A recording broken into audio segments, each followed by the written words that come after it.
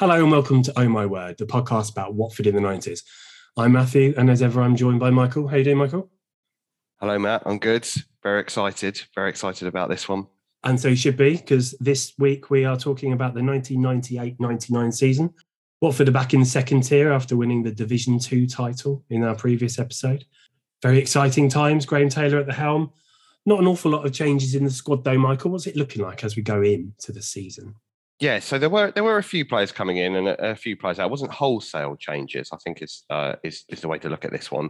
But as we mentioned, I think we alluded to in a previous episode, a couple of players from Carlisle that had caught the eye in the previous season, Alan Smart and Nick Wright.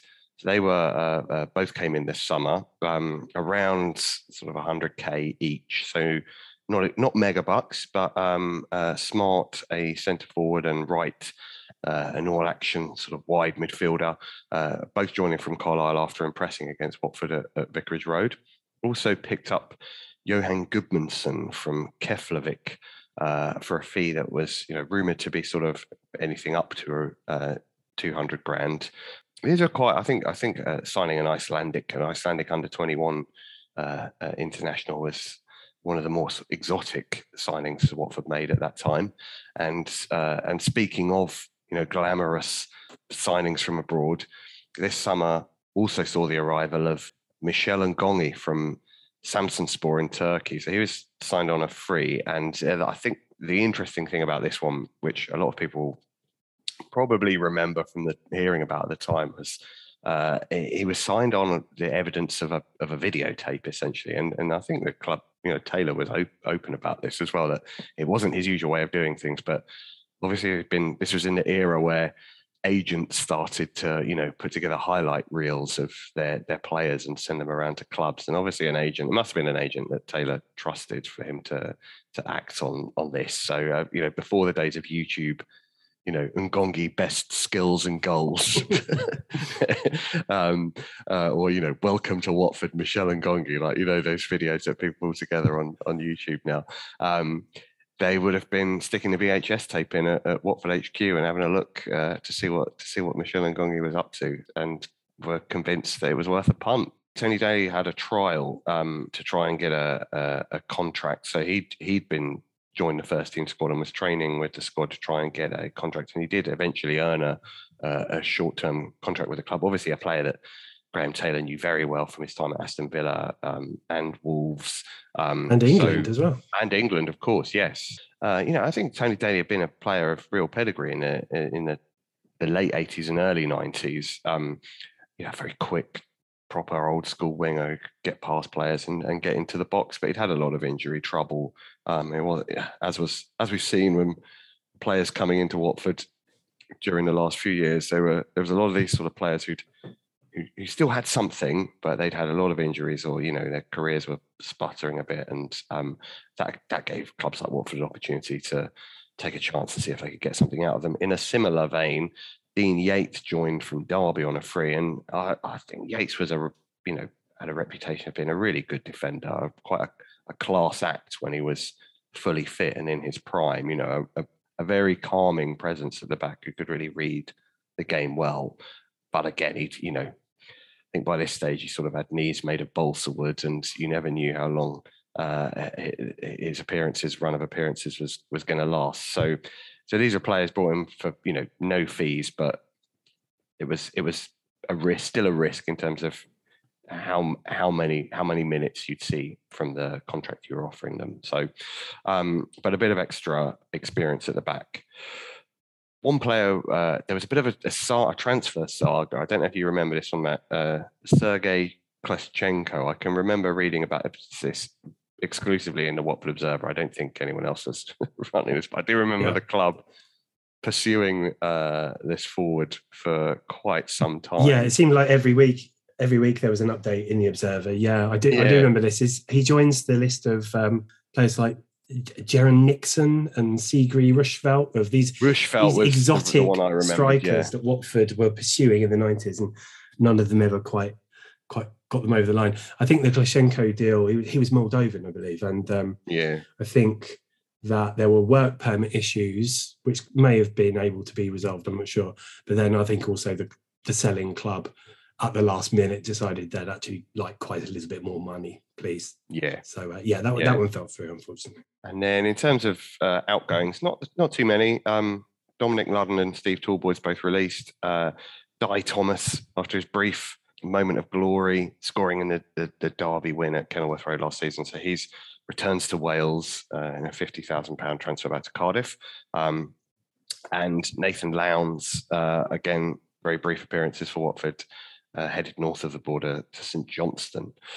I think there's a feeling there that Taylor is, this is well reported anyway. This isn't a novel thought, but Taylor's essentially rewarding the team that got promoted, isn't he? He's augmenting it with these new signings, but they're not like out and out replacements for players. No, I think he's trying to, like you say, bolster the squad, make sure we've got reinforcements because they're going into a tougher league. Yeah, but he wants to give the team that came up, the bulk of that team, he wants to give them a chance to do it again. And I think that's probably a recognition of the fact that there was, as we talked about last season, the main strength of this team was its team ethic, the fact that they bonded together, they were working together. I think Taylor, as a manager, was always very nervous about disrupting that too much, wasn't he? Yeah. He was nervous about the consequences of suddenly bringing in 5-6 new faces into the first team and expecting that chemistry to continue. It doesn't work like that in football. You obviously need the balance, don't you? You need to get a balance of, you need quality, but if you bring in too much change at once, it can be very difficult from a coach. And when your whole ethos, I suppose, as Graham Taylor's was, is about the team. It's all about the team ethic and about the mentality and the bond that the players have, etc. Then that comes first. I was neither sort of pleased nor disappointed, I suppose, in that transfer window. I just thought, well, he's doing, interesting. I never expected Watford to go out and spend big bucks. So. Didn't know what to expect from really any of the signings that had come in, including Alan Smartnick, right? Because I didn't remember them for Carlisle, so it was interesting that those are the ones that they'd gone for. I just thought, well, let's see what they can do. You can kind of take that 6 in pairs as well, can't you? Just looking at the list now, it's like Smart and Wright, good players in a struggling team. Can they make the step up? Goodmanson and Ngonge, no one knows who either of them are. Could be brilliant, could be terrible. And Daly and Yates are, as you said, players with a good pedigree, but pretty unreliable in terms of their injury records. So, kind of 3 types of player there he's brought in, and interesting to see what happens with them. In terms of, I suppose more generally, what's going on in football terms, Wolves, Ipswich, Bolton and Sunderland among the favourites to go up. Sunderland, as we know, have a certain Kevin Phillips playing up front with Niall Quinn. Had formed a formidable partnership. They'd missed out on promotion the previous season, but they were hotly tipped to challenge again. And Bolton had some really good players in their side as well. Players like Idager Johnson leading the line for them. And Ipswich and Wolves both had quality players in their lineups as well. So I think it was going to be tough. It was going to be a tough division, given the quality of players in there. But Taylor was, talking tough. He wasn't there to make up the numbers. He's saying he thinks we're a top 10 team, and if you're a top 10 team, then you've got a chance of being a top 6 team. So as you said, Matt, he's put his faith in us, in the players that had got in there and wanted to give them a chance. Kit-wise, we have a new home kit, a new away kit as well, didn't we? We had Le Coq Sportif, a very, heritage brand. When I think Le Coq Sportif, I usually think of, did they make a Spurs kit for a while in the 80s? I feel like they did, but I might have imagined that. It was a yellow shirt with red sleeves, and it had the sort of trim along the shoulders with the Le Coq motif on, and red shorts again, quite a baggy cut. I've got this shirt actually, and it's one that I can actually still wear, which I guess suggests it was quite a forgiving shape, because I can still wear it. I played football in it the other night. And the away kit I wasn't a fan of this away kit. It was a sort of blue and silver stripes. I didn't really know what was going on there. And the badge was in those colours as well. And I'm never this sort of monochromed blue and silver badge. It didn't look right to me. This is where we end the podcast, because that is my favourite Watford kit of the decade by some distance, I think. Yeah. I mean, we have revealed some of my more controversial kit opinions as we've been through. No, but you've actually taught me around on the old Bukta blue one, because when I saw that on classic football shirts the other day, I thought it actually looks nice, and it's got a nice collar, and I can see where you're coming from on that one. But this one, no. Well, we'll give it a few more years, and you'll be onto this one as well. We'll see. I think we might need a poll on this one as well. We'll see where we are. And then I suppose just like, where are we like culturally as well? I mean, I feel like this era, 98 onwards, we're into the sort of the death throes of the Britpop indie era. That's just not really cool anymore. I think the bands, the big household names like Oasis and Blur were so big now that they couldn't really be considered sort of alternative and cool. They were playing stadiums and being very indulgent. And I don't think the smaller sort of indie Britpop scene had sort of died a death and had been replaced by dance music, I think. And it was the era of the super clubs like, Ministry of Sound and Cream, Gatecrasher. They were sort of like dance music. Dance music became quite mainstream at this time, and was, very much a feature of Radio 1 and mainstream, contemporary radio stations. So it's quite a big shift there. What was going on in your world at this time, Matt? Yeah, like you say, the kind of the pop element of Britpop had gone and had been replaced with a slightly harder edge, I think. And I was kind of not massively keen on that. And I also was definitely not keen on the scourge of new metal, which was in its infancy at the time. Right, you weren't a big Limp Bizkit fan? No, I wasn't. No, I like rock music and I like rap music, but not the two together. I don't like pineapple on my pizza, and I don't like new rock. So fair enough. But what about as the season kicked off, Matt? We started the season on another very sunny August day. This time we were away down on the south coast. What can you tell us about how the season started? Yeah, happy day at Fratton Park, I think. We win 2-1.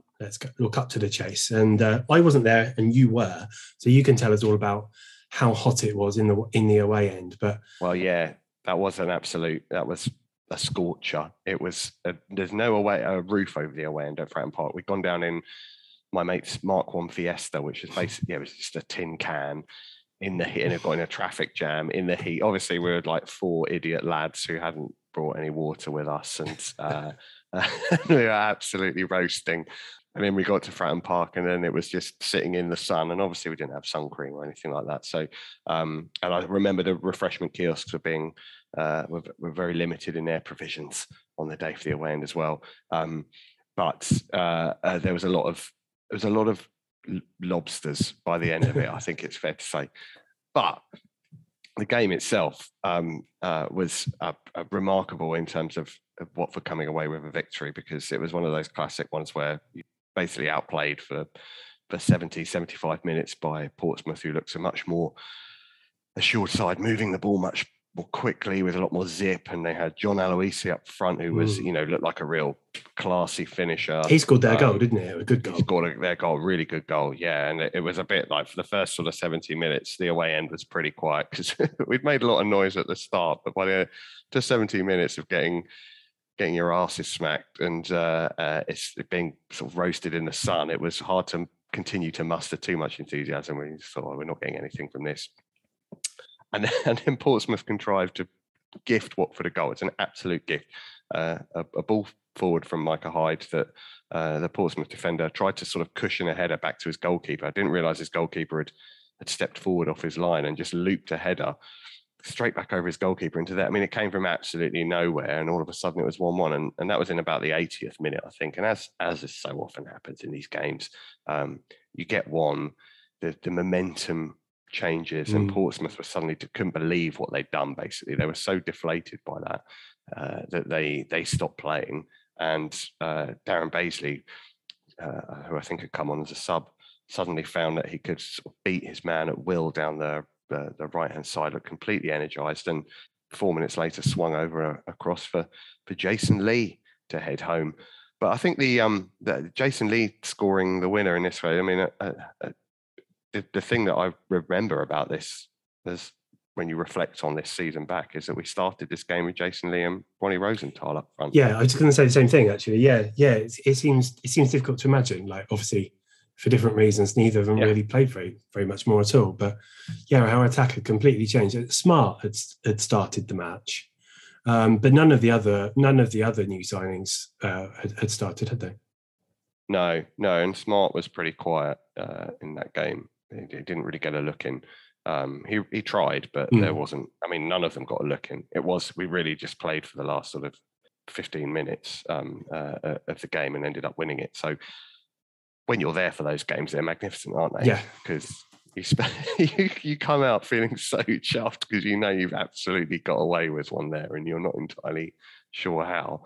It didn't really. I don't think anyone read too much into that. I thought, well, we were pretty lucky to get a win, but reflecting on what had gone previously, it was great to see the team still fighting, still hanging in there, and still able to dig out a result against better opposition than they would have been facing last year. But they still managed to get something out of it by just sticking together. So yeah, well, kind of reversing that, we have a couple of games against Cambridge, and they're in the third tier.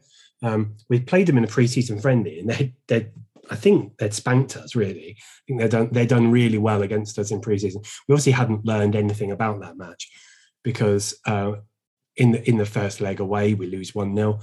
Trevor Benjamin, who was kind of unknown at the time and did obviously go on to have some repute, he scores. Tony Daly does come off the bench. Jason Lee plays again, and that would be his final match for Watford. And we draw the second leg 1-1. Sandwiched between those games, we beat Bradford 1-0 at home. Michel Ngonge scores. That's his home debut. And something that I think has made us both laugh is his celebration. He hightails it back to the halfway line, and Graham Taylor reaches out for a handshake, and he gets a big low five instead, doesn't he? And you can see Taylor shaking his hand afterwards as the camera pans away, and it's obviously stuck in his mind because he talks about it later in the season, doesn't he? Yeah. It says his hand's still red, still stinging after Ngonge slapped it. I just remember there being a lot of talk about Ngonge before the game. It was one of those, because like we talked about, there wasn't much known about him. Yeah. So there was a lot of people just saying how fast they'd heard he was. Yeah. I heard he can run 100 meters in 10 seconds and stuff like this, sort of myths about him. Or he can jump as high as a bus. It's kind of and then he did. There was a moment where someone just punted the ball forwards, and he turned and sprinted off the ball, and he could shift, couldn't he? Ngonge, once he got going. But it was also apparent very quickly that he was entirely unpredictable in terms of where the ball was going to go. Yeah, he wasn't he? In both those games that he scores, so the league game against Bradford and the cup game against Cambridge, they're both kind of not quite diving headers, but near enough, stooping headers. And he was quite good with his head. He was slightly less unpredictable with his head. Let me put it that way. A bit more of a backhanded compliment there, but yeah, he was very fast, and he could go through in a 1-on-1 and pretty much hit the corner flag. He was very unpredictable, but yeah, his first two appearances, I liked him as well. Yeah, his first two appearances, he scores in. So if he's your essentially a marquee striker, yeah, good on him. Yeah. So we're out of the cup. But we make it 3 wins from 3 in the league by going to Bristol City, who'd been promoted alongside us, obviously, last year. Good title tussle they gave us. And we actually spanked them 4-1. Richard Johnson comes back for this game. He'd been injured in a pre-season match, and so this is his first game back. The team is kind of transformed from a couple of scrappy league wins and some rubbish cup performances. This is a dominant performance against a team that probably think they're quite good as well. I think we've mentioned it before during this series, but his first goal is just absolutely stupid. It kind of falls out of the air, and he hits a ball as hard as I've ever seen anyone hit a ball before, and the keeper all he can do is palm it straight up onto the bar, and it comes back down on his head and goes in. But the keeper pretty much ends up in the back of the net as well. He's incredibly powerful strike. Yeah, I mean, it was, how many seasons? This is sort of 4th season doing really as a sort of first team regular now. I think Johnson, so, yeah. 4th or 5th, yeah. But he'd done it every season. He delivered, hasn't he? In terms of just and he had such confidence running onto the ball. And that one, I think there was a lot of pent-up frustration that he let out on that. Yeah, oh, absolutely. Yeah. Well, he gets another one as well. Another one that's kind of like pinged in low on the ground into the far corner. In between that, Dean Yates, who started the season alongside Keith Millen at centre back, he scores a lovely bit of Mike Finn's commentary. Got to have every season. Got to have one of them. After Dean Yates puts the ball in the back of the net, Mike says, "There's competitor number 2 in the Smile of the Afternoon contest," which is lovely. And a nice move down our right ends up with Alon Hazan sweeping home to get our 4th. Handsome win, 4-1. Several people have mentioned the Bristol City Champions banner, which we didn't mention in the previous episode. But when we went to Bristol City last year, someone had spotted a slightly presumptuous Champions banner that had been prepared for if Bristol City had been champions, obviously. So, Matt Rowson and others point out the chance of where's your banner gone at this match. But we won our first 3 league matches of the season. So if you've just been promoted, then however you manage to do that, it's great. Still, the next match is at title favourites, or as you said, one of the title favourites, Sunderland. And we come back down to earth with a bit of a bump there because it's our first trip up to the Stadium of Light. They've started really well. Like us, they've been winning, and they would go on to keep winning as well. Kevin Phillips had already got 4 goals in the 5 games that he had played so far this season. He doesn't score against us, but they still managed to score 4 against us. Alan Smart scores ours, so we lose 4-1 up at the Stadium of Light. And then another big team come to Watford on a Friday night, live TV, Wolves. Interesting game for lots of reasons. We did not play well in this match, did we?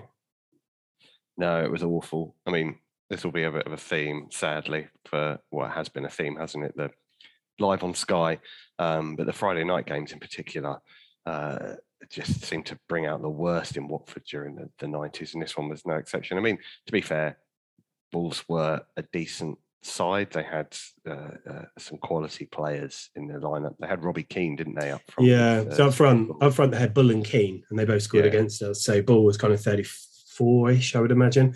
Yeah, and Keane still a teenager, but Bull had been a capable striker at this level. It's a great finish. His goal is a really good finish. It is a good finish. Yeah, he'd been doing it for a decade plus, hadn't he? So we always knew we were going to have trouble when we played against him. Yeah, Colin Lee's in charge of Wolves, and it's his first job, his first management job he'd had since he left us way back in our first episode in 1990. Mm-hmm. Welcome back, Colin. Yeah, exactly. Yeah, we knew he'd be back, and it just took him a little while. We lose 2-0, but some of our listeners will obviously remember that this is a sensational moment. Harry the Hornet marrying Harriet the Hornet. The marriage was conducted by the official club chaplain, and Wolfie, the Wolves mascot, was best man / witness, I suppose. So, yeah, we do know how to bring out the cringe on national TV as well, don't we? Dear God, yeah. I think we already covered this, didn't we, in a previous episode? But yeah, it was the fact that it was all sort of taking place in front of the Vicarage Road end, and people didn't really know what to make of it. It was a sort of like this. It's a joke that's gone a bit too far, I think. Yeah. Actually having a ceremony, but there we are. It was, a bit of creativity from the marketing guys that got a bit carried away, I think. Absolutely. And indeed, one of our listeners was in the suit. It was sent to me by direct message. I don't think that counts as. I don't think I should out him from the suit, but yeah. So that brings us to the end of August, and we're in 5th, which is obviously a brilliant return for our first season back in the relative big time. Jason Lee has departed the club by this time. He's moved to Chesterfield for 200 grand. That transfer had rumbled on for a few weeks, but was finally over the line. He'd sort of fallen down the pecking order, or was set to, with the arrival of Smart and Ngonge, and also had never moved closer to the club from his Nottingham house. And Graham Taylor was a bit of a stickler for people living in the region, wasn't he? So. Yeah. So for a couple of reasons, he left the club, and that he'd been at for just over a year, and had had an up and down time, but was obviously responsible for a couple of great memories while he was here. Yeah, I think overall you have to look at Jason Lee's. Let's just say he basically had a season at the club in terms of his contributions, and although he had that sort of horrific, barren spell, he did still do a fair part of the job that he was asked to do as a physical presence up front as a target man, which we hadn't had. And he scored some really crucial goals. He sort of bookended that promotion-winning team, didn't he, from the second division, which got promoted. He scored some important goals at the start to get us going, and some very important goals at the end. He scored the goal that won us the title. So overall, I think we should look back on him and think it was a decent signing. He was never going to be the greatest centre forward Watford have ever signed. I don't think anyone expected that. So, thank you, Jason. Yeah. Thank you, Jason. Good luck to you. So then, but obviously not the best run of form going into September, having had that great start. We've come off a couple of defeats against the better, sort of the more fancied sides in the division, as you said, Matt. And then a disappointing one away at Huddersfield. We lost 2-0, and that was 3 defeats in a row. And I think that sort of the goals have dried up a bit, and they just were struggling a little bit. Taylor was experimenting with 5-3-2 and 4-4-2, and wide players not having tremendous impact. They played QPR in the next home game in mid-September, and this one they won. And they won it having to they got an early goal to get them off the mark, and then QPR got a late-ish equaliser, and Watford managed to come back again and win the game with an Alan Smart winner. But I think it was Nick Wright who it was one of his sort of first occasions, I think, where he really imposed himself on a game. Ian Grant noted in Blind, Stupid and Desperate that there was a potential Vic Road hero there. And I think it was that sort of all-action, all-energy style from Nick Wright, with a bit of, trickery and skill as well, but started to, a player who could make a difference in a tight game. And that's what I've been missing in that run of defeat. So getting back to winning ways, I think, very important there. And the Carlisle boys are starting to have an impact. They certainly do in the next game away at Swindon. So this is definitely one of the results of the season. Watford run out 4-1 winners away at Swindon, with Alan Smart netting twice. One of them's a really smartly taken sort of lob. Nicky Wright scores, and Alan Hazan scores again. I think it's slightly flattering in that Swindon were all over Watford at the start, and then it's one of those ones where we scored 1 and then scored 2 and 3 quite quickly afterwards. And sometimes those scorelines can be flattering. I don't think we were a sort of 4-1 better side, but I think it showed again a ruthlessness that the team could possess when they all fired together. I think Graham Cahill talked about this on Twitter, that sometimes these early results, they didn't necessarily reflect the performances, because we had picked up, a decent amount of points early on, and we hadn't necessarily been, outstanding in all of the games that we played so far. That's not a bad trait to have, though, is it, at the start of the season when you've just been promoted? And again, we made it 3 wins on the bounce again, with another victory, this time a home win against Ipswich Town. And this was, this is probably the first victory over one of the more fancied sides in the league. Ipswich, as we mentioned up front, they were one of the fancied sides. They were, they really, my memories of Ipswich of this era were that they really knocked the ball around well. They were one of the sides that you come up against and thought they looked pretty classy. I don't know your reflections on this one, Matt. For me, this one was very much like the Portsmouth game earlier, and it not entirely didn't follow the same entirely same plot. In this game we scored early, we then held on for 70 minutes pretty much, because Ipswich absolutely battered us for the rest of the game. They really hammered us, and I remember I think Matt Holland slams one off the post from about 25 yards, and I can remember just watching that ball. It seemed you could almost hear it whistle through the air and the slap of it coming off the post. But were you at that game, Matt? We were absolutely battered in that one. Yeah, I remember it starting with Ngonge missing a glorious one-on-one, like right at the beginning of the match, and then we our penalty was awarded very soon afterwards, wasn't it? Yeah.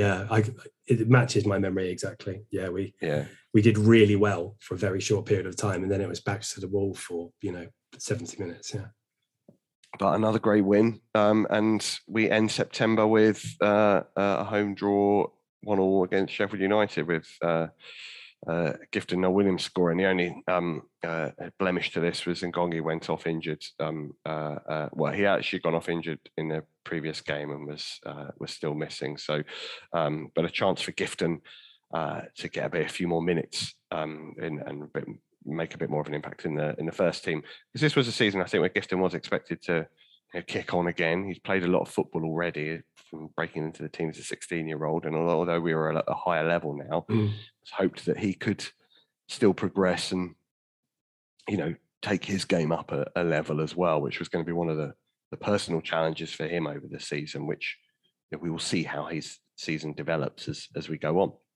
into October. Yeah, so going into October, we're 5th, and it's really, really tight at the top. Just a couple of points separating sort of 6 or 7 teams, I think. But we didn't start the month terribly well. We go up to West Brom and lose another bad performance in front of the cameras. And I think I was watching on TV, but you were at the Hawthorns, weren't you? Yeah, it was awful. I don't really want to dwell on that one for too long, Matt, to be honest. It was Lee Hughes for West Brom. He was their hitman at the time, and scoring for fun. There's a lot of boing from the Baggies fans, and horrible. It was awful. Horrible noise.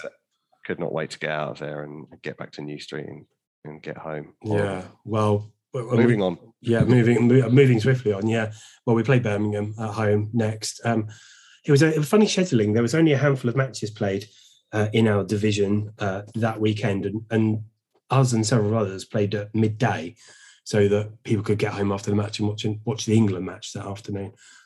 We draw it 1-1. Micah Hyde header kind of deflects in off Gary Rowett, and that's the end of the match, 1-1. So we draw that one. And then we go up to Tranmere and we lose 3-2. It's our 4th game without a win. Smart scores, and he's playing well as he's come into the team. And Ngonge missing and Jason Lee sold. We don't have an awful lot of aerial ability in attack. Noel Williams is tall, but not renowned for his strength in the air. He can pull a ball out of the air with a magnetic chest.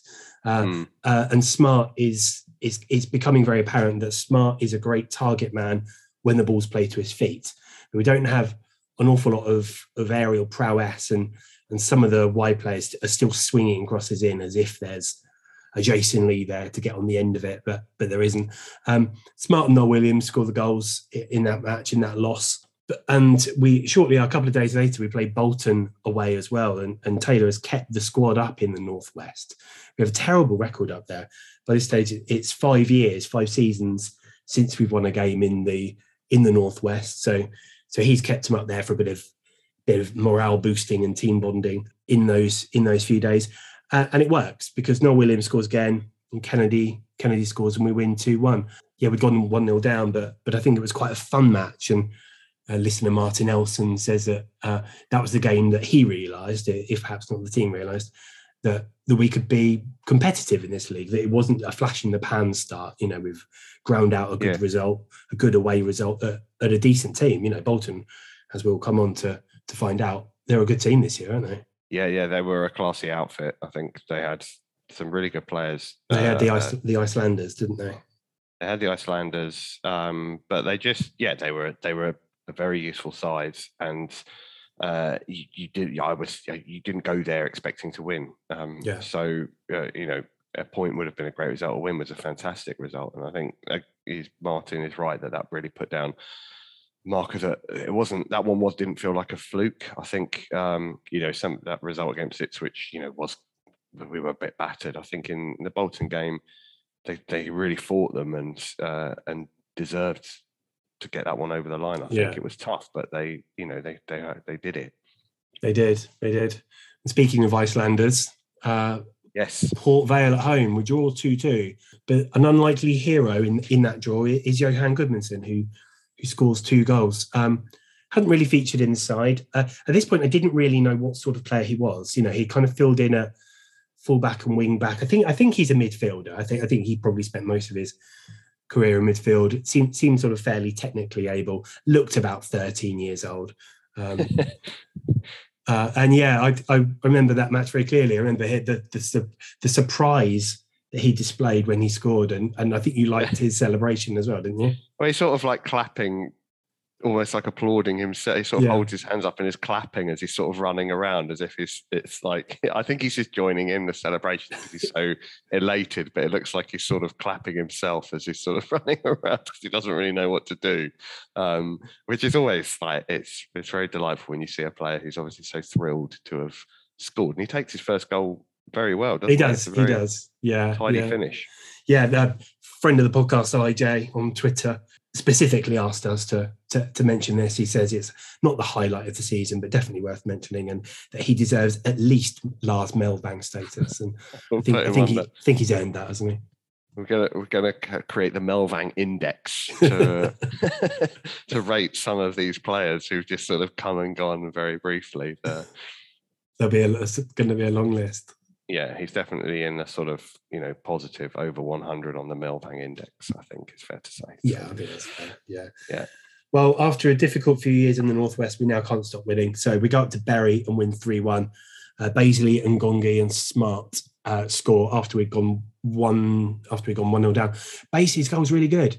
He runs from the halfway line. He plays a kind of 1-2 with Smart and cuts inside. A decent finish as well. Ngonge's back from injury and he scores. Alan Smart gets one as well. And in the interview after the match, he sort of notes how good the team are on the counter. We aren't dominating games in terms of possession. We're not just sitting back and doing nothing either. But we would show throughout the season that we could be pretty lethal on the counter when we wanted to be, when we could put an incisive move together. But that takes us to the end of October and we're still in fifth. We're winning some, we're drawing some, and we're losing a couple, and we're sticking around in the playoff places. And we're getting into, getting towards the winter. That's really good stuff. I think that Baisley goal really highlights where he's at now in his Watford career, where he's actually making those sorts of contributions. Not like he doesn't do it every week, but it feels like he spent so many years where he just sort of viewed him as a sort of, a bit of either like the sort of rookie winger who'd come on and, maybe do something, but also just drift out of a game he just seems to know much more what his strengths are and how he's got that game intelligence now, hasn't he, Baisley? And actually that starts to look like a really useful player at this level because he can run with the ball and he's got a decent cross and he can shoot as well. And like I said, he doesn't do it every single game, but this is a season, I think, where he starts to make those really important contributions at the right time, I think. And he's I think he's improving his versatility as well, isn't he? He's clearly learning a lot from Nigel Gibbs. Darren Baisley, I'm sure, will be the first to say that he was never the world's best defender. No, he wasn't. Never the world's best right back as such, but he could put a shift. And, we were kind of moving into a period where fullbacks were becoming more attacking weapons as well. So, having someone there who had some recovery pace, could get out wide and sling. He was ever so good at slinging in those deep crosses for I think that's probably, I think that is what appeals probably with Taylor as well, is that Taylor likes players to get forward. He likes to use the wings and put crosses in, doesn't he? And basically could do that. So you probably forgive him some of, if his defensive side of his game wasn't quite as effective, then you'd let him off a bit of that if he was contributing going forwards, which he certainly was. So as you say, yes, into November we go. Start off with a draw at home to Norwich City, thanks to a Matt Jackson own goal. We then follow that up with another one of the memorable games of the season at home to Oxford United. A few things to pull out about this game, but I think the thing that everyone remembers is that both teams were wearing Watford's kit. Oxford had turned up in their home kit, which is obviously yellow. Fundamental clash there, so we had to lend them our away kit to play in, which was very strange. And there wasn't, I don't recall there being much of an announcement about that. It was just so you're sort of in the stadium and are they playing in Watford's away kit? It's a really strange sight to see. I don't think it did the morale of the Oxford team much good to be having to borrow kit off their opposition, because they were awful in this game, Oxford, and Watford absolutely battered them from start to finish. Steve Palmer scores the first, and then it just took an absolute eternity for Watford to kill the game off, because they probably should have scored 5 or 6 in this game. And I know sometimes you say that and it's exaggerating, but they really should have. They were that dominant.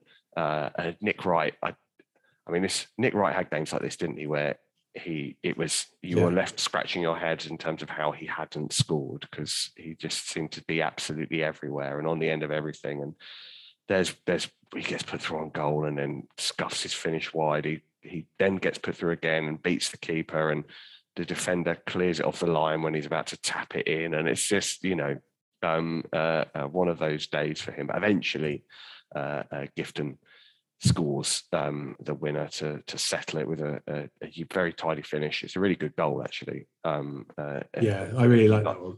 Yeah, and you started to see him do more of this as the season went on, Gifton, where he started to score these goals where he'd actually get running behind and finish with like a really composed first time finish. This is a sort of outside of the boot one, isn't it? He flicks it first time past the goalkeeper with the outside of his boot, but because he's so powerful, it absolutely flies past the goalkeeper. It's a sort of toe poke, but it absolutely rockets past him. And we also see Robert Page as sort of like, the ball playing centre half in this game as well. He sets up Nick Wright for a chance, one of the many ones that Nick Wright squanders, but he steps forward out. Yeah, kind of marches through the midfield, doesn't it? In a bit of a defence splitting pass. It's really good. Yeah.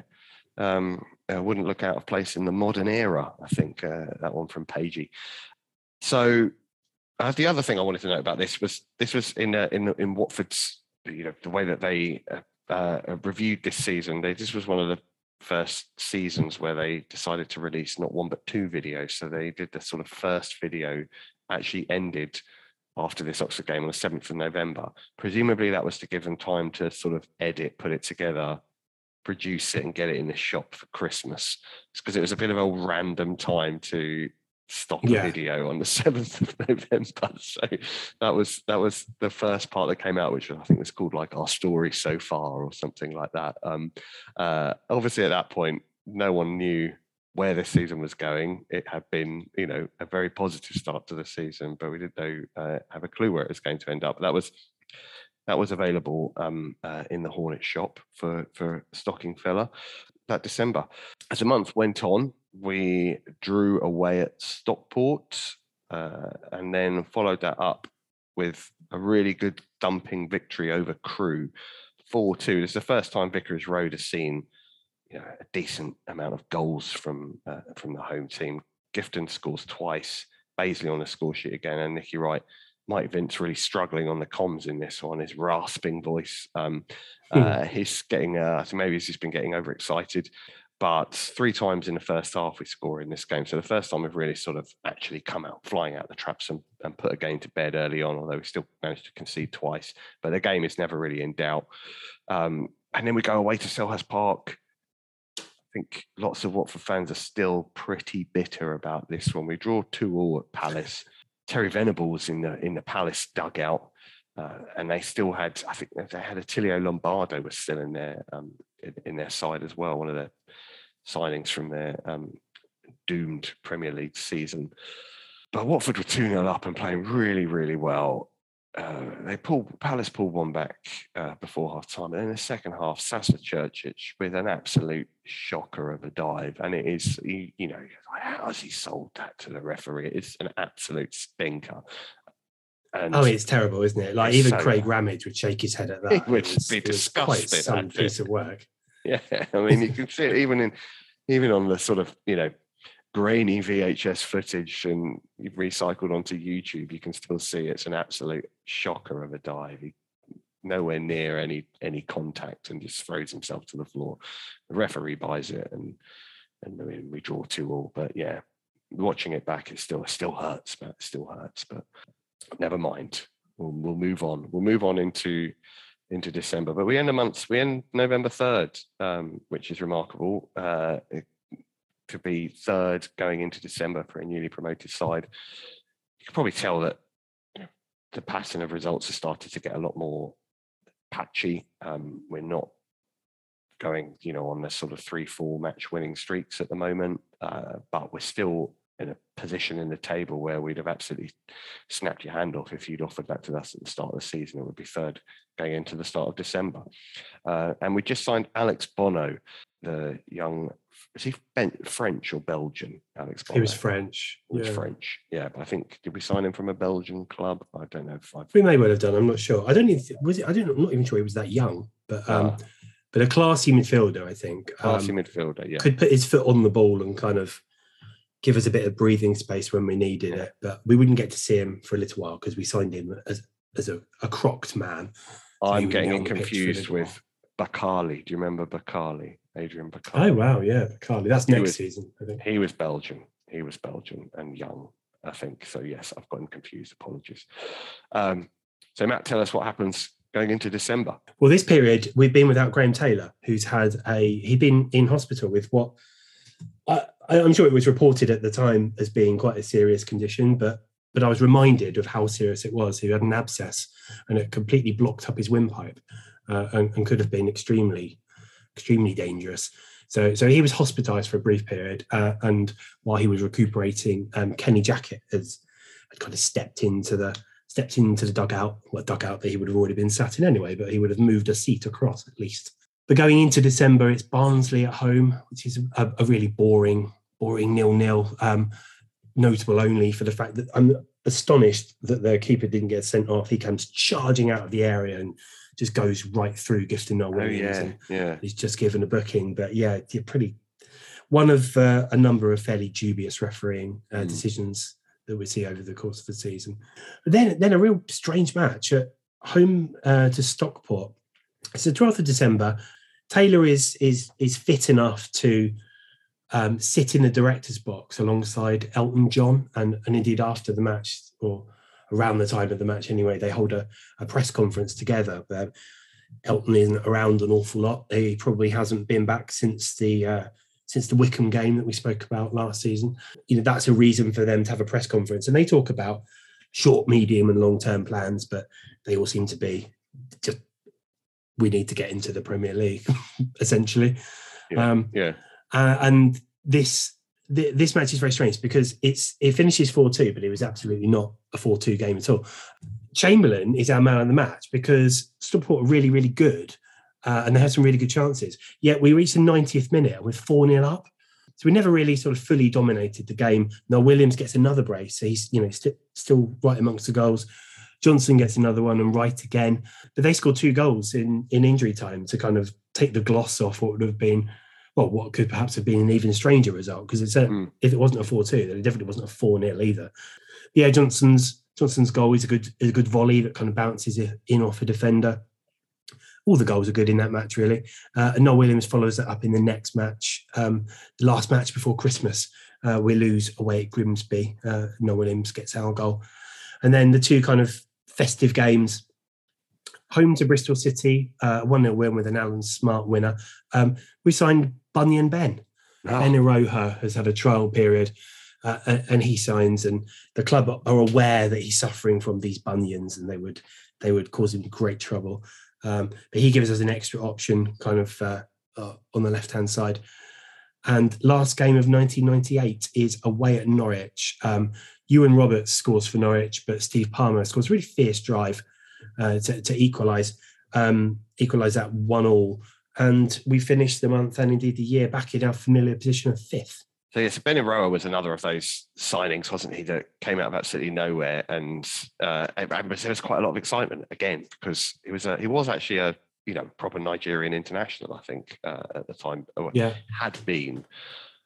Apparently, the club they obviously knew about the bunions. That wasn't a surprise. I think that he had some history with that, but they, again, another one that they wanted to take a chance with because he was a player, of a decent level. He'd played, however many caps for Nigeria, and was reasonably experienced. And early impressions were that he was going to be a lot of fun, weren't they? I mean, if Michel Ngonge was unpredictable, then Ben Iroha was like, something else, wasn't he? In terms of, you just absolutely did not know what was going to happen when he got near the ball. Yeah, slightly more nerve-wracking when it's your left back that's doing that rather than your striker as well. Yeah, I think I read about him on Blind, Stupid and Desperate, and they described him as like the anti-Gibbs, basically, in terms of left back. It was sort of everything that Nigel Gibbs isn't. They didn't mean that in necessarily a entirely negative sense. It was like he obviously brought things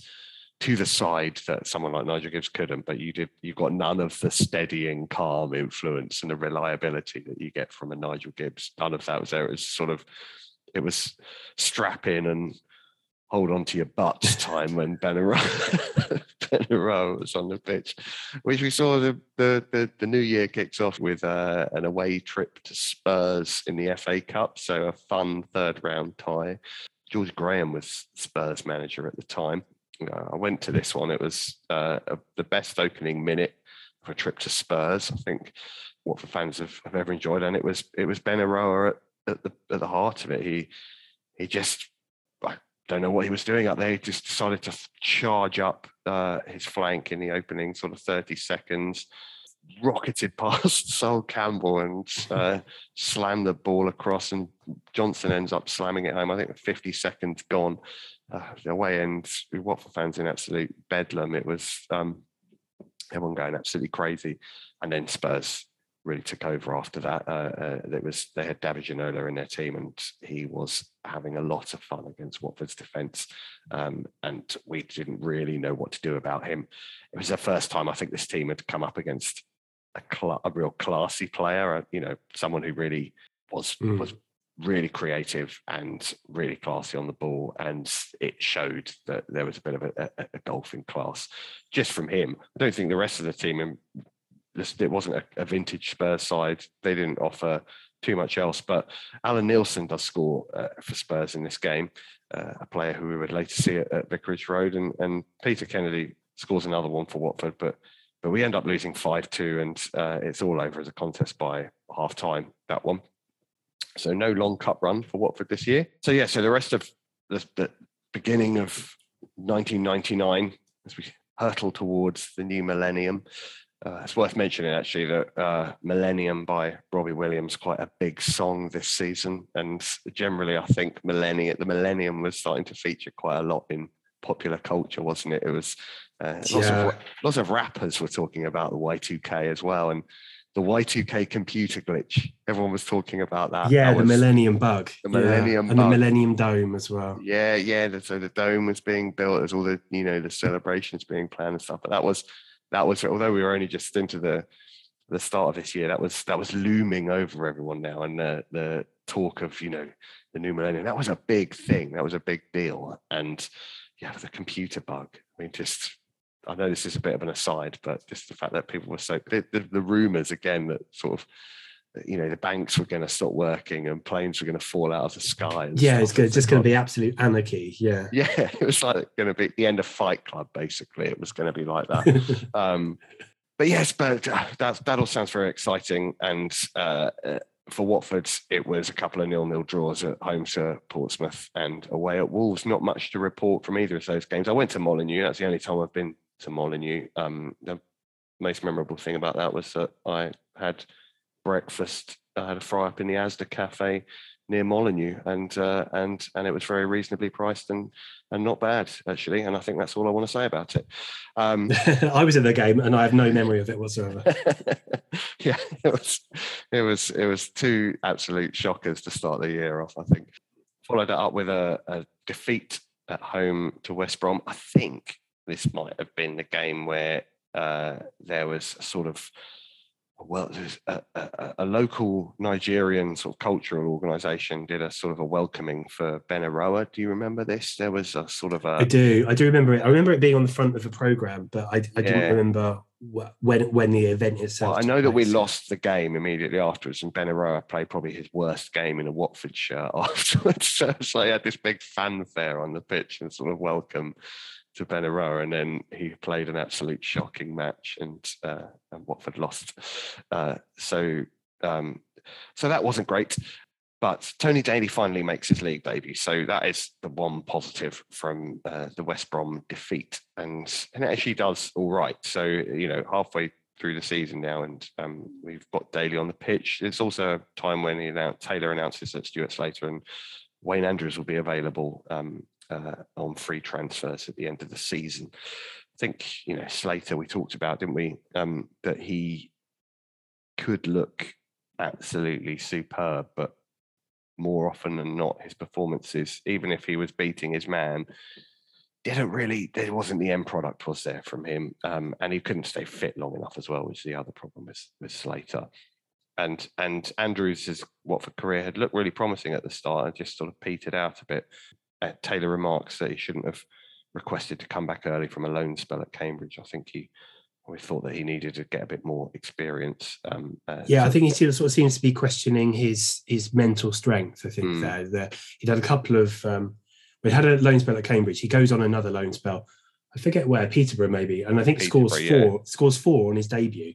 But they don't follow up that interest. His loan spell isn't successful. But I think Taylor's kind of saying there, look, you're going to go through bad times. You're going to have hard times, beginning of your career, end of your career.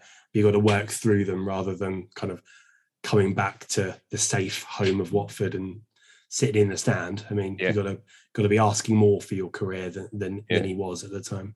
I think that's right. And then the month ends with one of the performances, if not, the performance of the season. I don't think it's hard to say what the performance of the season was because there were several very, very good ones. But at home to Sunderland, 30th of Jan, 1999, definitely up there with some of the best performances that we've seen from Watford during this period. And I think it's not just a performance, it was the occasion as well, because it was a really packed Vicarage Road. This one, Sunderland had brought absolutely tons of fans with them because they knew they were on the march. They knew they were going up this time. They had that momentum and they were scoring goals for fun. They had a real swagger about them, and lots of people wanted to come and see them. So lots of I think it drew people to the stadium as well because they were quite a big draw at this time. It's Phillips and Quinn. Everyone knew how effective they were. They were winning 3-4-0 most weeks, scoring goals for fun. It was going to be a tough ask for Watford to stand up to that, and it was going to need the very best of this team. I think the very best of what they could pull together. We knew that they were capable of doing extraordinary things. I think we'd seen that over the last year and a half. We knew they didn't do it every week, but it was going to need to be one of those games where they were absolutely sort of more than the sum of their parts and really used that sort of team ethos that they could draw on and that energy to try and put Sunderland under some pressure. It was all that and more, I think, from Watford. And the Watford crowd were really up for this. I remember it being the Vicarage Road was really, really loud. And the Sunderland fans were obviously making tremendous noise as well. And it all just made for a proper atmosphere and a real sort of back and forth. And there was a real ebb and flow to this one. It was proper blood and guts football. I think we probably caught Sunderland, not quite at their best. You kind of need that when you're playing against one of the top sides. But I think we knocked them out of their stride a bit by really probably surprised them a bit with how aggressive we were from the off. Nick Wright was absolutely tremendous in this game. He scores the first goal with a great header, but it was one of those matches that Nick Wright had where I think he had to be subbed off before the end because he basically run himself out of the game. He was just sort of exhausted. That was pretty much every appearance, wasn't it? It was pretty much every appearance, but rarely went beyond 60 minutes. But yeah, he was great in this. That's because he wouldn't stop sprinting, would he? He was just trying to sprint after everything, and sometimes it was just wasted energy because you're just like, why are you sprinting after that?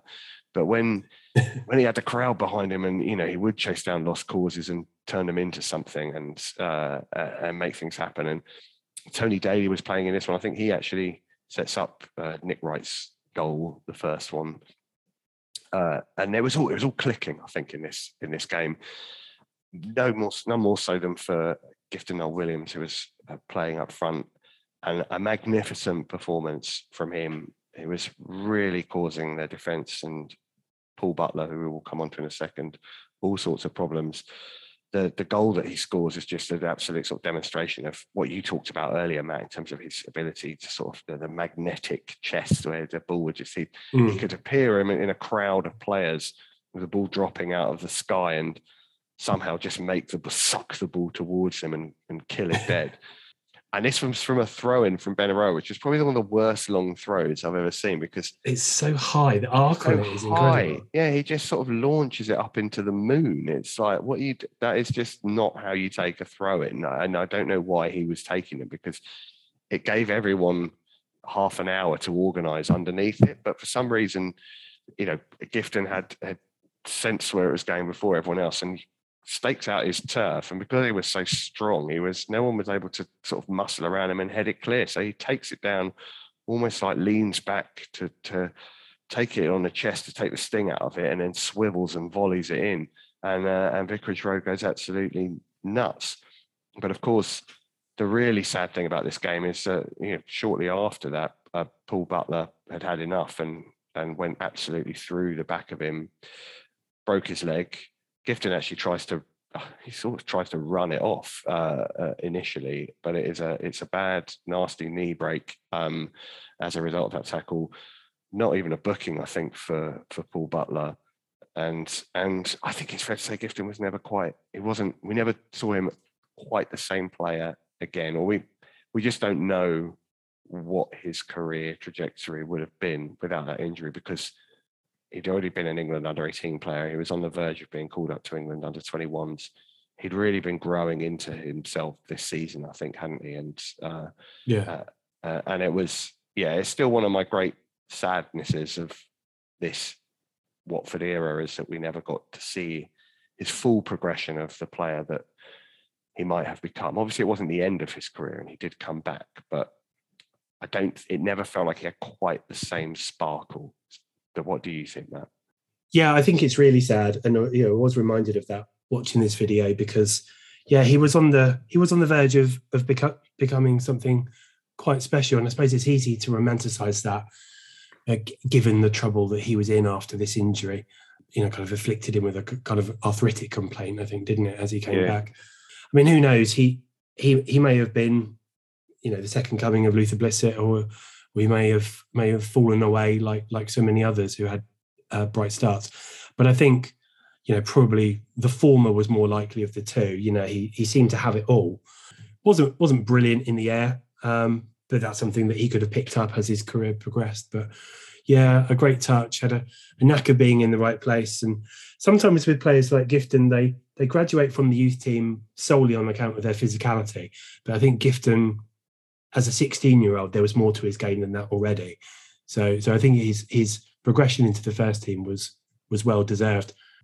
And it was really sad. I remember the injury, the challenge, if you can call it that. I was sat for some reason, I can't remember what it was, but we were sat in the lower Rouse that day, and kind of had a clear view across of where it was happening.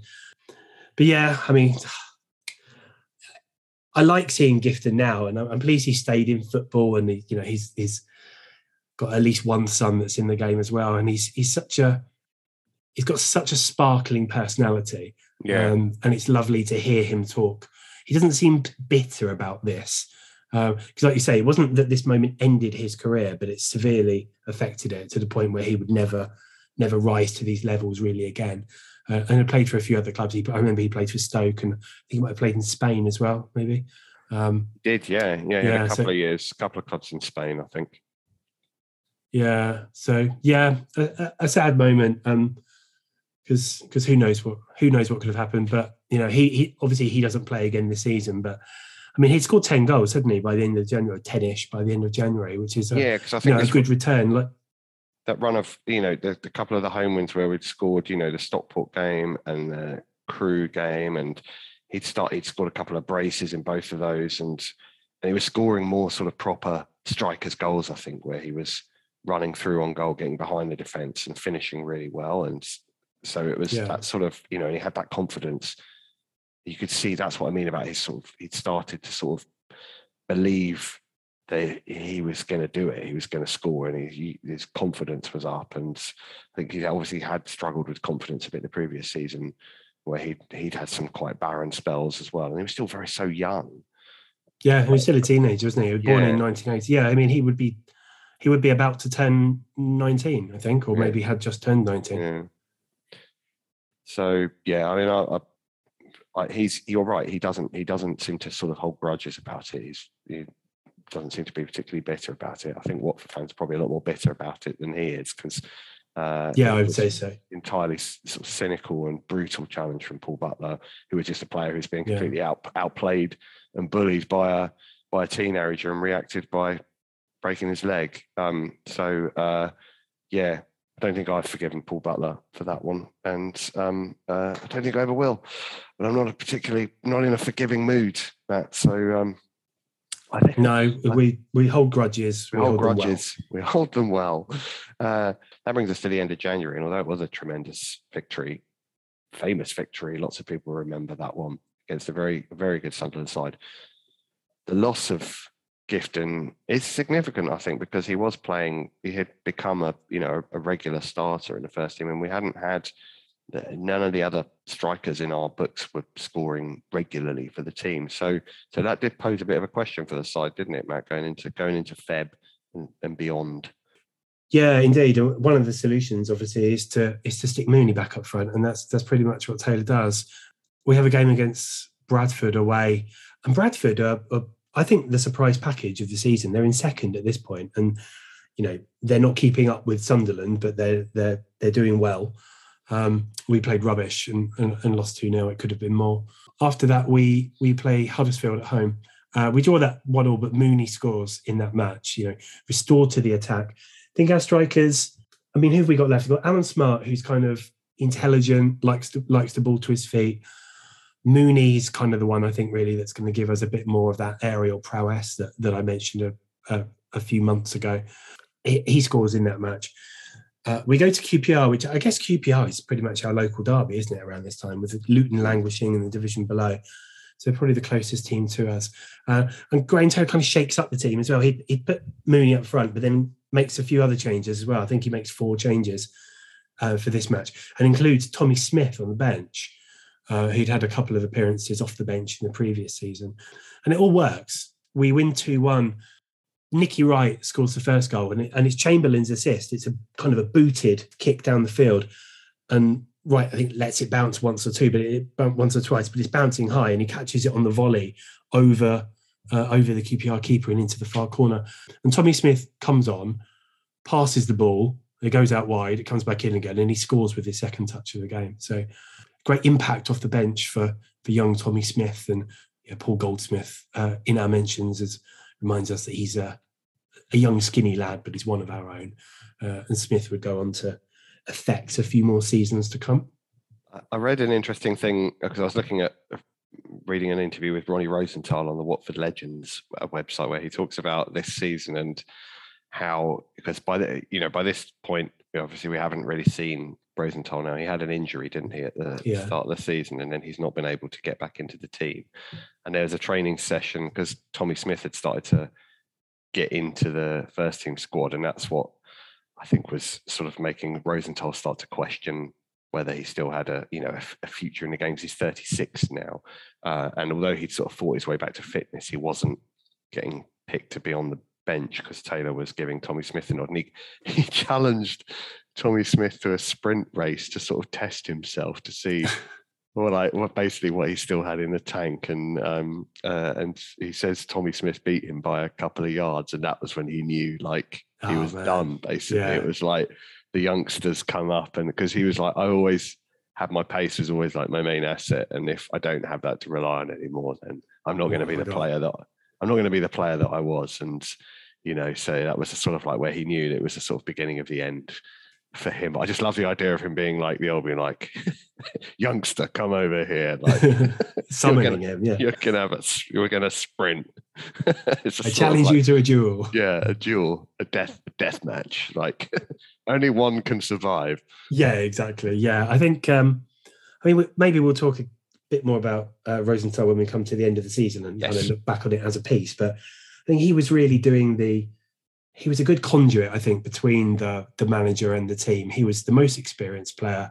Like I say, he wasn't getting in the team, but I've seen countless players talk about what a great influence he was and how good he was at kind of, communicating all that he could through that lived experience that he had, and how he was able to help players like Tommy Smith, help them develop as players. Like our wide players and our forwards, they could all learn a lot from Rosenthal, even if Rosenthal wasn't there, kind of doing it on the pitch anymore. Yeah, agree.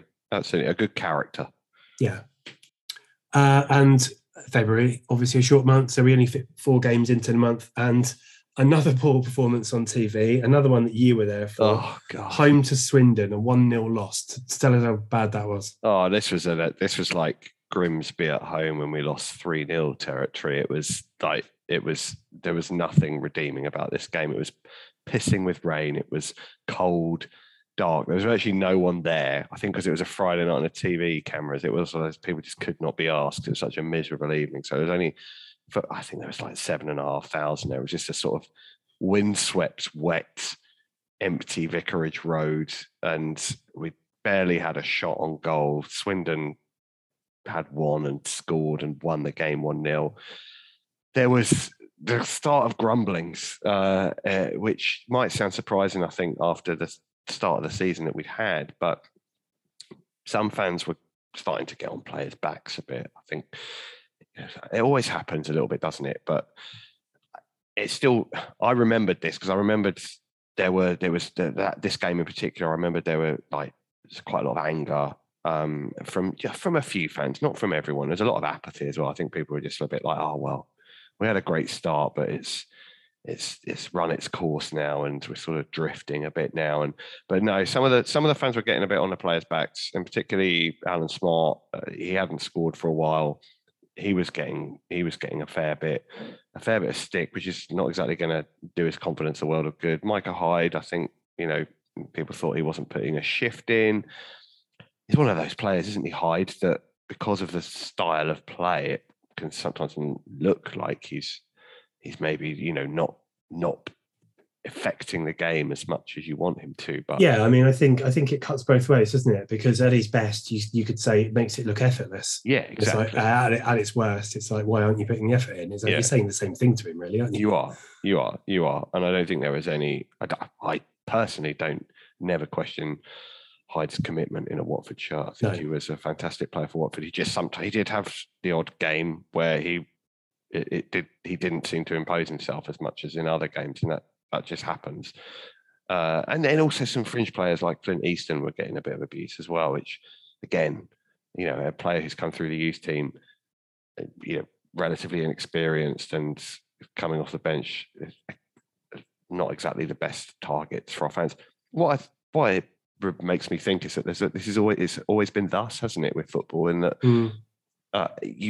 even a club like Watford, which generally prides itself on being, having a decent fan base that do, they're fairly patient and give their players time and, reward hard work and effort, and they don't expect to win every single game. I think in a modern era, you feel like there's less of that because of social media and everyone's very reactive, and sometimes it can feel a bit like the older fans are being a bit sort of lectury to the younger fans, like, oh, you think this is bad, you should have been there. Which I'm sure if you're a younger fan, it's like the most infuriating thing in the world.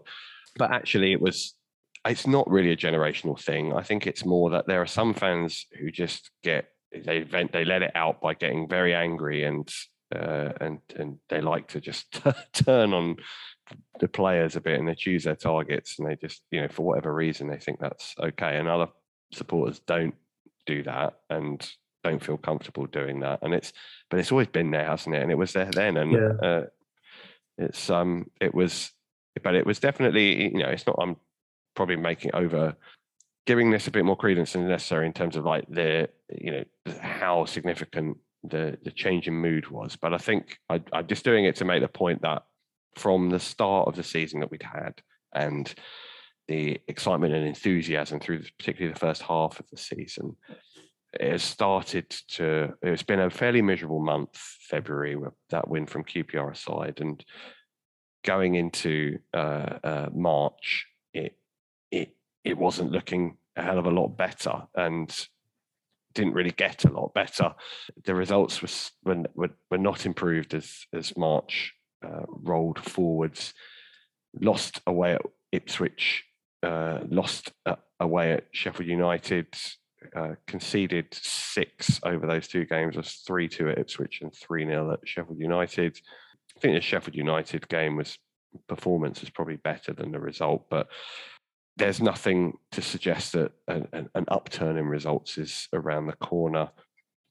Went to Oxford United. This was my only trip to the Manor Ground.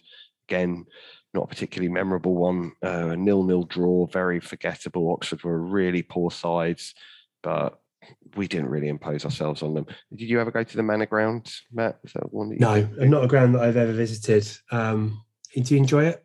The ground is a nice little compact ground. Yeah. I remember walking past a bowls club to get to it. It was, it felt very much like you were going to a non-league side and not a second tier side.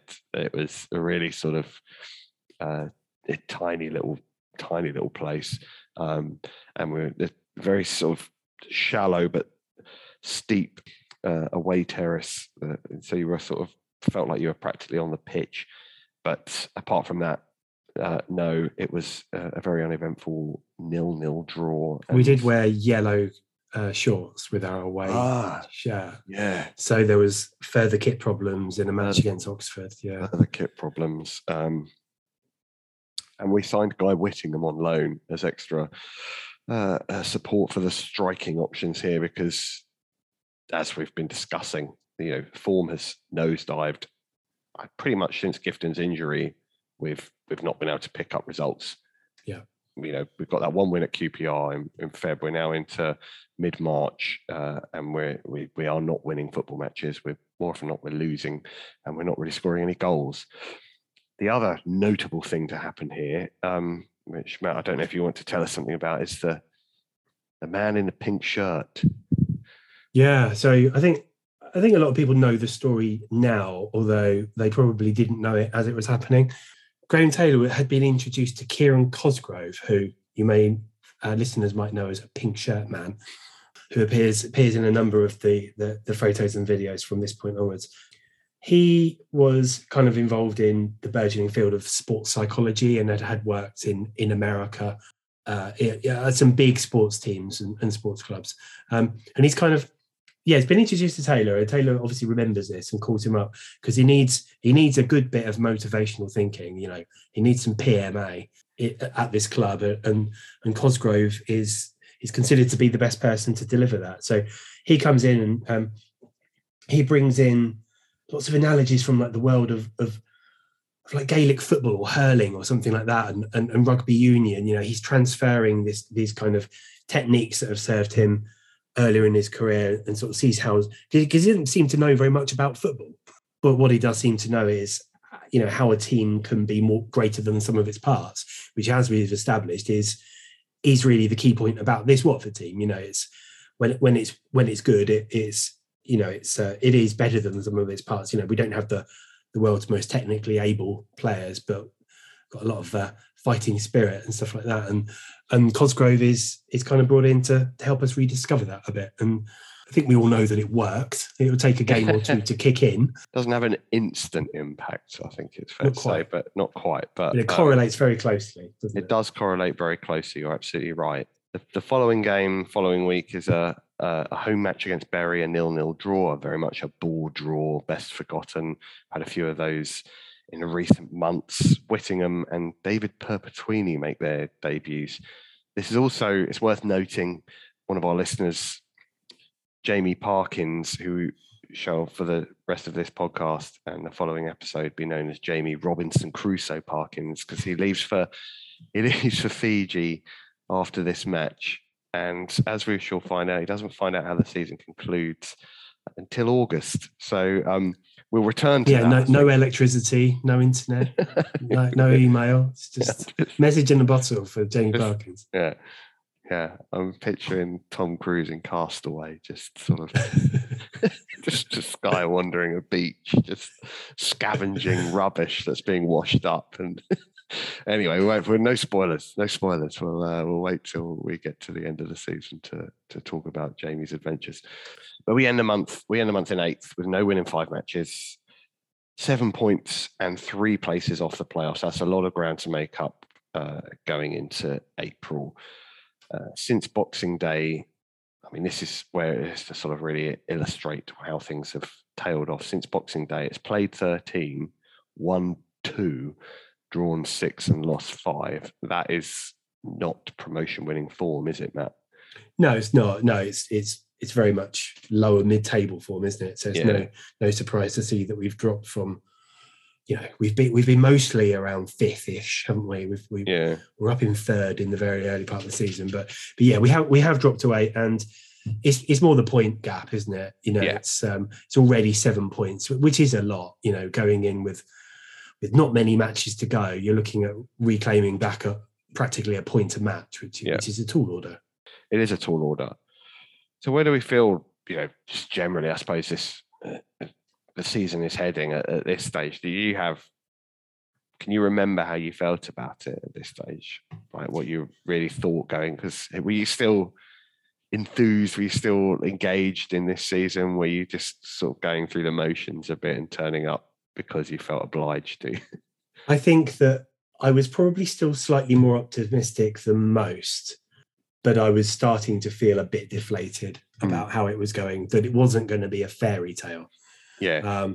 As a Watford fan, I think I tend to give managers and players kind of a little bit more benefit of the doubt than some other fans. I'm not saying that that's a positive or a negative. It's just a thing.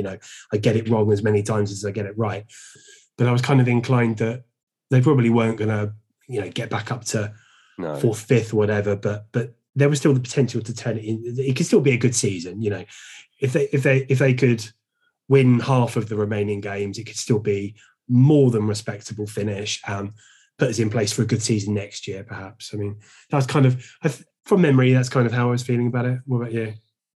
Yeah, I think I went into this season that I felt like every game I saw us as the underdog. So anything positive that we got out of it, I was really delighted with, because it always felt to me like, the other teams are bigger sides than us, or they've got better players than us, or they're a more established team than us, or whatever it was. I kind of mentally in my head made us the underdog in pretty much every game. So I never expected us to win. And so every time we did, I was absolutely delighted.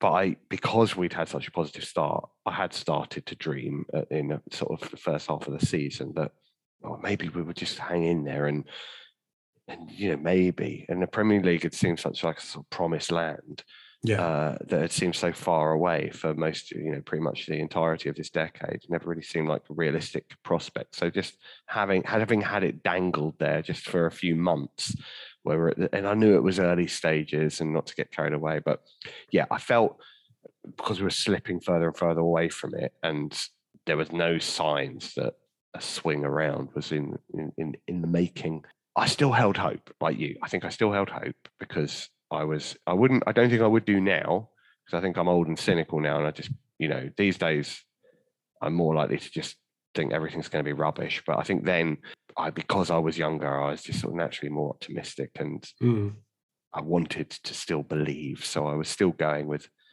just a sort of a little flicker of hope still there that something could happen. But it felt like a massive long shot at this stage.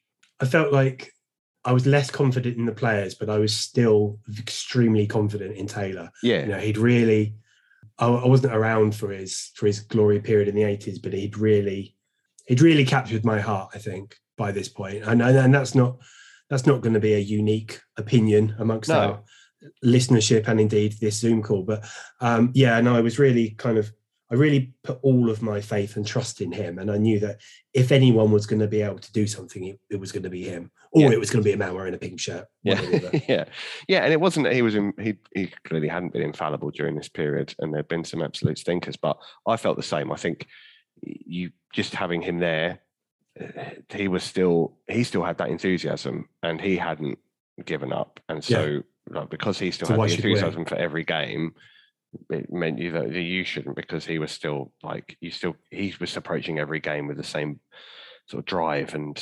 enthusiasm, even after missing a bit of the season in hospital. So I think you're right. I think his presence is probably what was different. If it had been a Steve Perryman season or a Glenn Roeder season and it started to go this way, you'd have kind of been like, well, yeah, that's probably it then. But I think with Taylor, it just meant that there was something there to cling on to a bit longer, I suppose. So we're not going to do our usual roundup of the season because obviously the season hasn't concluded, but we've already covered a lot. So we are going to pause this episode here and we will resume in part 2 of the 1998-99 season to see how the season concluded and to talk through our shared memories and experiences of that run-in of the season. And thank you to everyone who's already contributed their thoughts. Please do continue to share with us on Oh My Word Pod on Twitter. And I'd also love to see some more pictures if anyone's got pictures of this season and particularly that run-in. And then please do share that with us as well. So look forward to concluding this season and we'll see you next time for part 2. So thank you, Matt. Cheers. See you, everybody. Hodges.